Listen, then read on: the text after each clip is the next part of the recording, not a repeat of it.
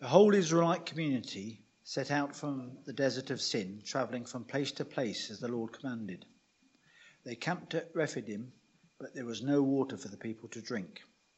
So they quarrelled with Moses and said, "Give us water to drink." Moses replied, "Why do you quarrel with me? Why do you put the Lord to the test?" But the people were thirsty for water there, and they grumbled against Moses. They said, "Why did you bring us up out of Egypt to make us and our children and livestock die of thirst?" Then Moses cried out to the Lord, "What am I to do with these people? They are almost ready to stone me." The Lord answered Moses, "Go out in front of the people. Take with you some of the elders of Israel, and take in your hand the staff with which you struck the Nile, and go. I will stand there before you by the rock at Horeb. Strike the rock, and water will come out of it for the people to drink." So Moses did this in the sight of the elders of Israel, and he called the place Massah and Meribah, because the Israelites quarrelled, and because they tested the Lord, saying, "Is the Lord among us or not?" The Amalekites came and attacked the Israelites at Rephidim. Moses said to Joshua, "Choose some of our men and go out to fight the Amalekites. Tomorrow I will stand on top of the hill with the staff of God in my hands." So Joshua fought against the Amalekites as Moses had ordered, and Moses, Aaron, and Hur went to the top of the hill. As long as Moses held up his hands, the Israelites were winning. But whenever he lowered his hands, the Amalekites were winning. When Moses' hands grew tired, they took a stone and put it under him, and he sat on it. Aaron and Hur held his hands up, one on one side, one on the other, so that his hands remained steady till sunset. So Joshua overcame the Amalekites' army with the sword. Then the Lord said to Moses, "Write this on a scroll as something to be remembered, and make sure that Joshua hears it, because I will completely blot out the name of Amalek from under heaven." Moses built an altar and called it, "The Lord is my banner." He said, "Because hands were lifted up against the throne of the Lord will be at war against the Amalekites from generation to generation." This is the word of the Lord.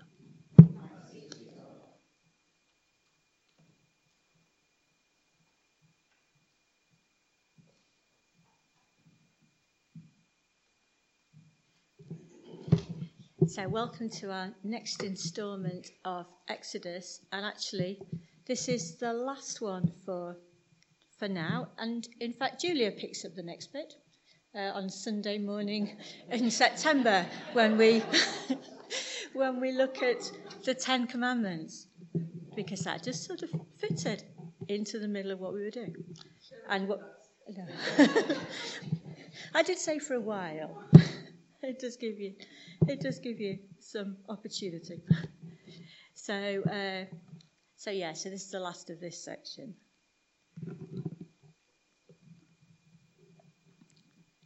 Let's pray. Father God, we thank you for all that you can teach us through your word, through stories that we heard long ago, but bring meaning to us today. Pray that you will teach us what you need us to learn. In Jesus' name, amen. Grumbling and complaining, they're just really normal things. And I'm sure I'm not alone in grumbling. So here's some examples. For all the money that people spend on holidays, wouldn't you think that they might enjoy them? But I found some comments from some travellers. Here's just what they said to their travel agents. On my holiday to India, I was disgusted to find that almost every restaurant served curry. I don't like spicy food at all. Or a guest at Novotel in Australia complained that his soup was too thick. He was slurping gravy. Following a trip to a theme park, one angry woman complained the sun was so hot it melted her ice cream. And an air traveller voiced her disapproval of all the clouds in the sky that ruined her children's game of I Spy. What do you do when things don't go the way you expect? Last week, Matthew helped us look how God provided the Israelites with manna and quail to eat. And in chapter 17, we'll see what happens when they encounter more problems. And we're going to look at 4 sections: God our guide, God our thirst quencher, God our partner, and God our banner. So firstly, God our guide. God's led the Israelites out of Egypt, and he's parted the waters. They've crossed the Red Sea and escaped. The Egyptian army have been drowned. And then he provided manna and quail for the Israelites. And in chapter 17, verse 1, which is on page 75 if you've not got it open, we're told that God is still guiding them, taking them from place to place as the Lord commanded. So now he's led them to camp out in the desert where they have no water. Now that's not good. Google, the source of all answers, tells me you can probably survive 3 weeks without food, but only 1 week without water. So it's a real problem, something that's got to be resolved. So what do? Did they turn to God, who'd just organised their daily rations, and ask him where the water was? No, they went and complained to Moses. Now, in chapter 16, verse 2, they'd gone to Moses, accused him of bringing them out into the desert to starve. And this chapter, verse 3, they accuse him of bringing them out to die of thirst. It's a recurrent theme. They see the problem, but their response is to complain to Moses. And it doesn't read to me like they even expected that Moses could help them. How about us? We can look back over our lives and see where God's provided for us. We can see how he knows what we need. But too often, prayer and God aren't our first response because we think we can sort things, or that somebody else should be getting things organised. And it can take a while for us to turn to God and involve him in the problem. Poor Moses. He's exasperated with the people, and he tells God so. He says, "What am I to do with these people? They are almost ready to stone me."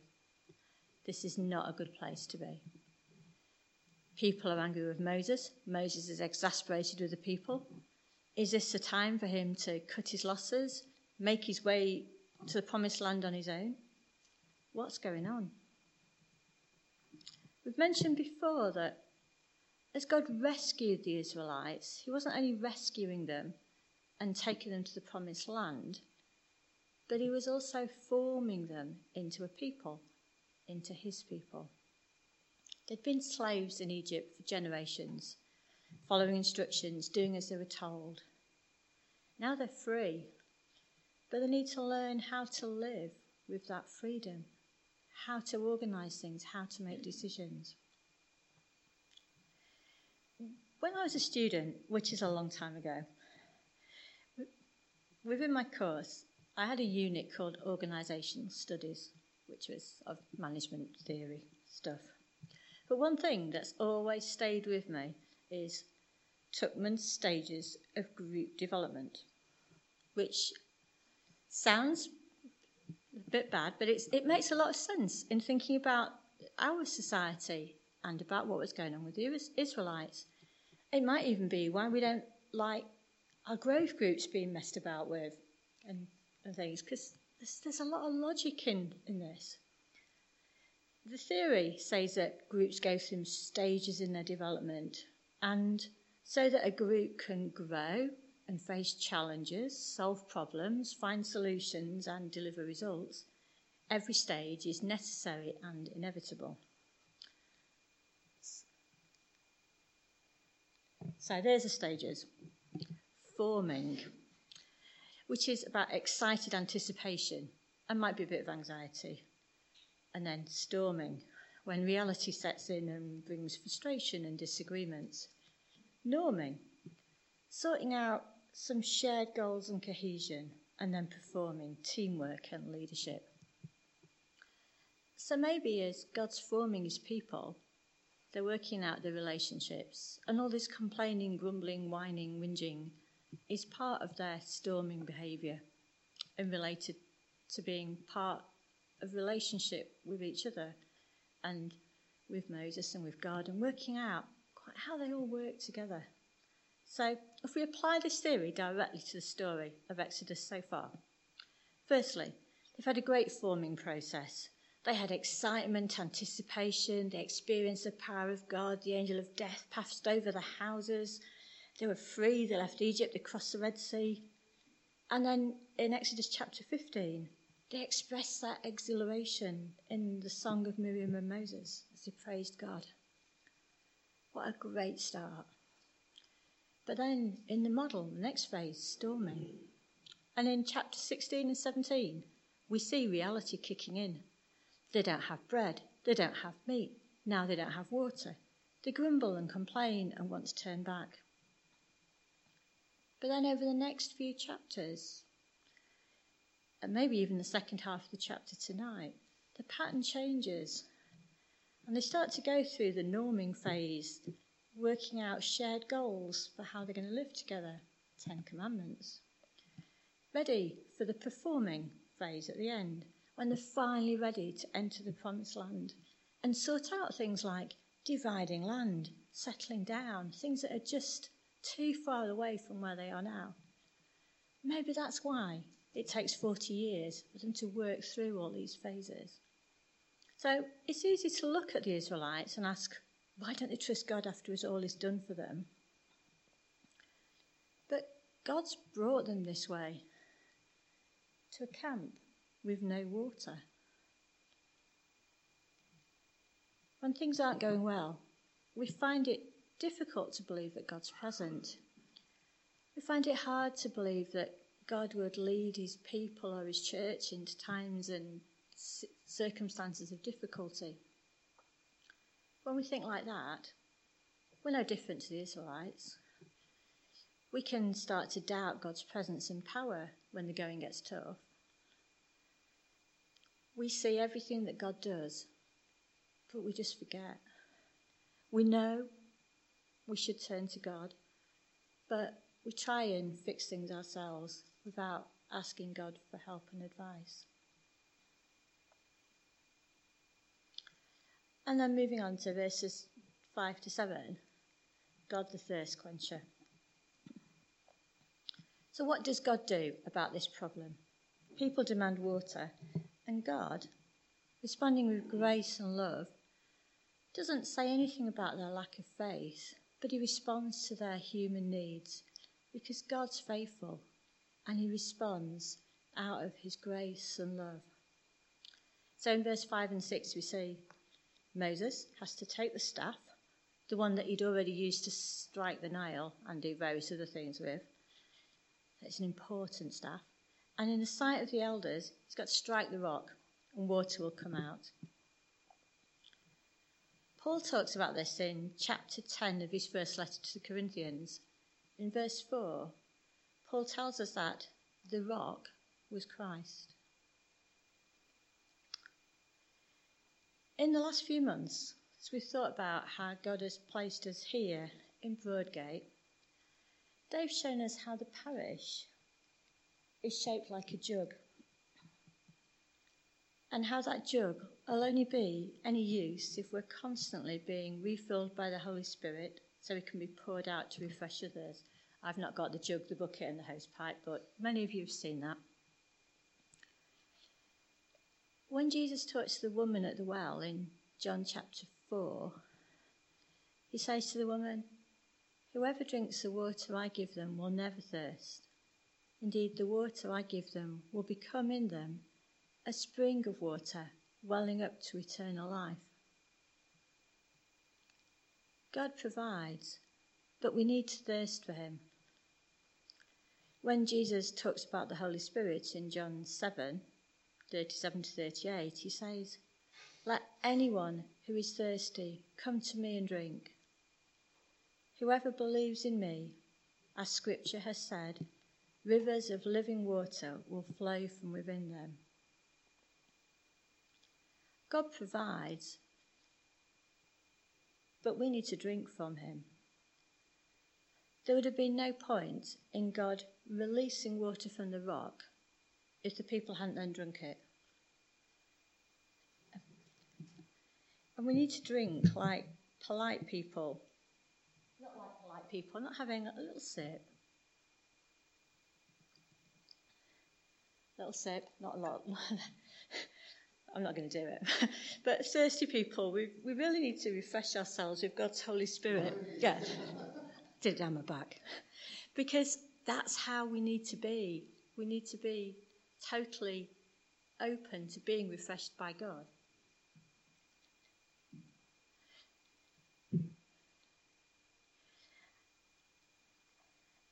And then, having solved the water crisis, the next issue they face is the arrival of the Amalekites in verses 8 to 14. If you were here when we looked at chapter 13 and 14, 4 weeks ago, it was me, if you need to remember, we saw how God had led the people not by the obvious route round the coast, but by this really circuitous route, because it avoided them having to fight with the Philistines. But now, though they're on the path that God's taking them, like back to verse 1, they are attacked by the Amalekites. This is the first time they've had trouble from others. They've had trouble within themselves, but now they've got outside forces. And this time, God hasn't said, oh, go this way and just avoid it. So, who are these Amalekites? Remember back when we were going through Genesis, in Genesis 27, when Isaac was dying, Esau, the materialistic brother, gave up his birthright for a plate of stew. And the Amalekites are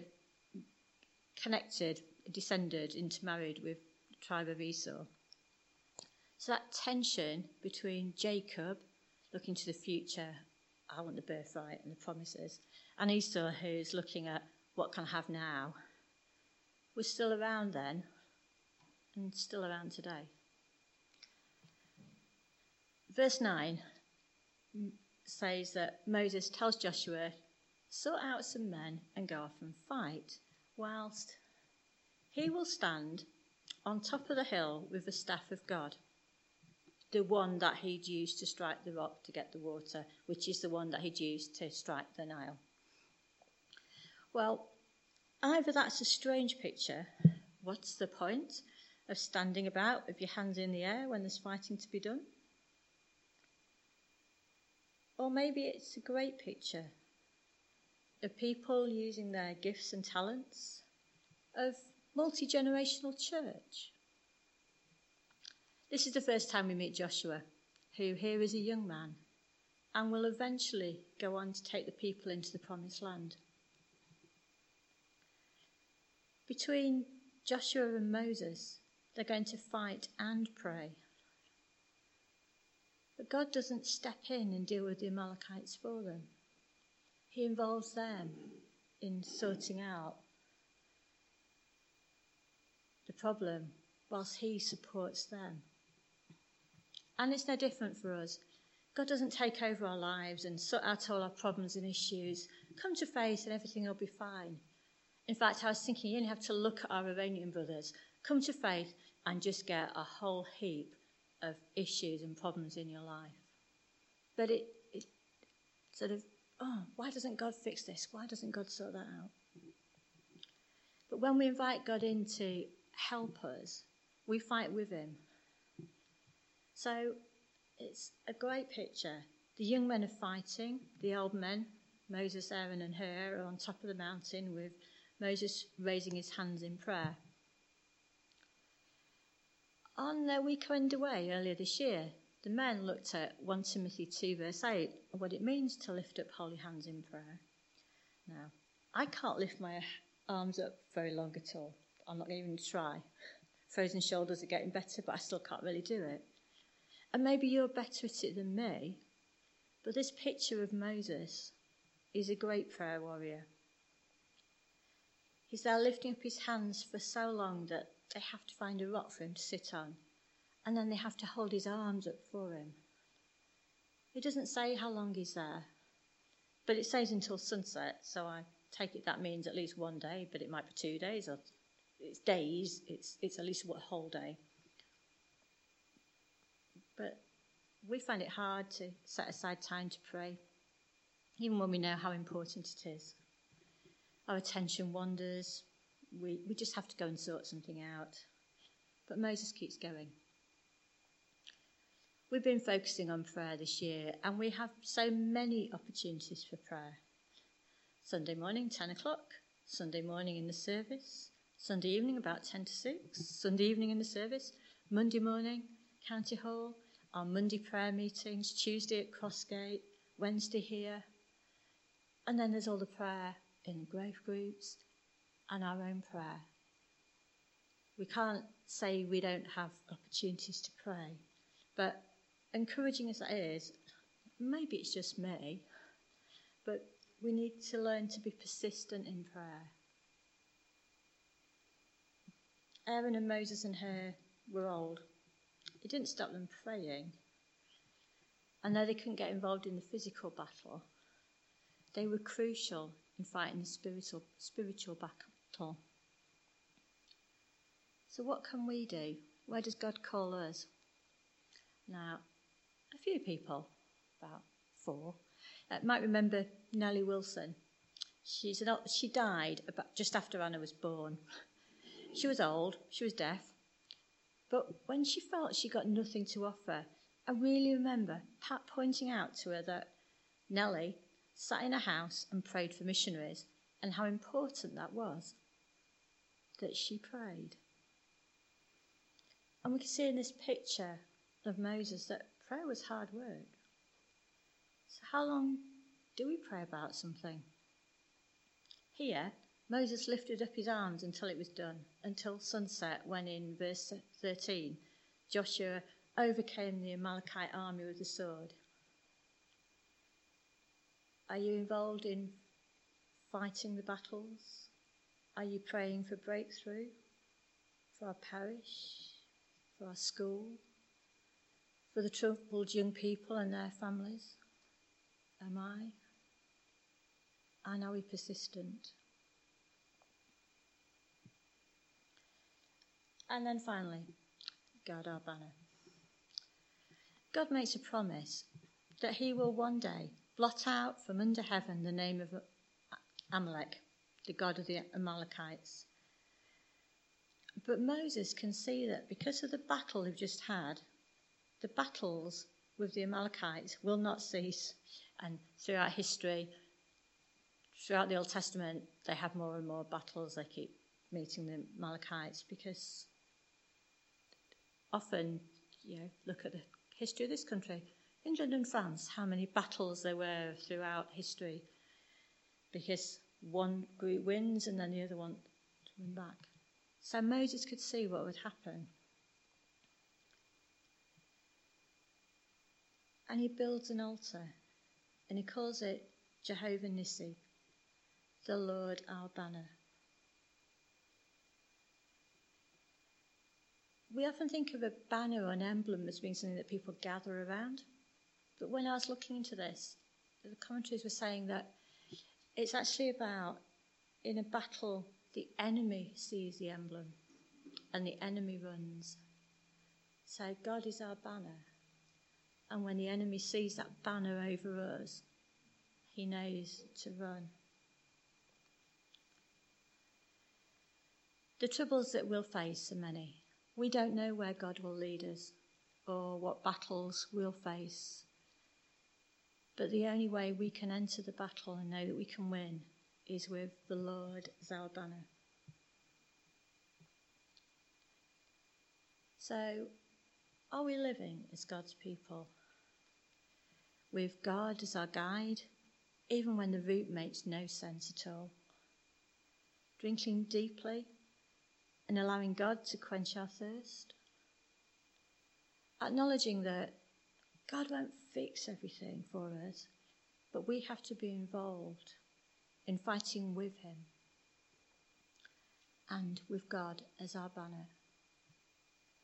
Let's pray. Father God, we thank you that you were there with Moses, that you were there throughout all the things that happened, and that you, God, are the banner. We pray that over this church you will be our banner through the things that we face in this neighbourhood and the things we want to be drawn to pray for. We will have you as our banner, and that with you we will see your kingdom break through. In Jesus' name, amen.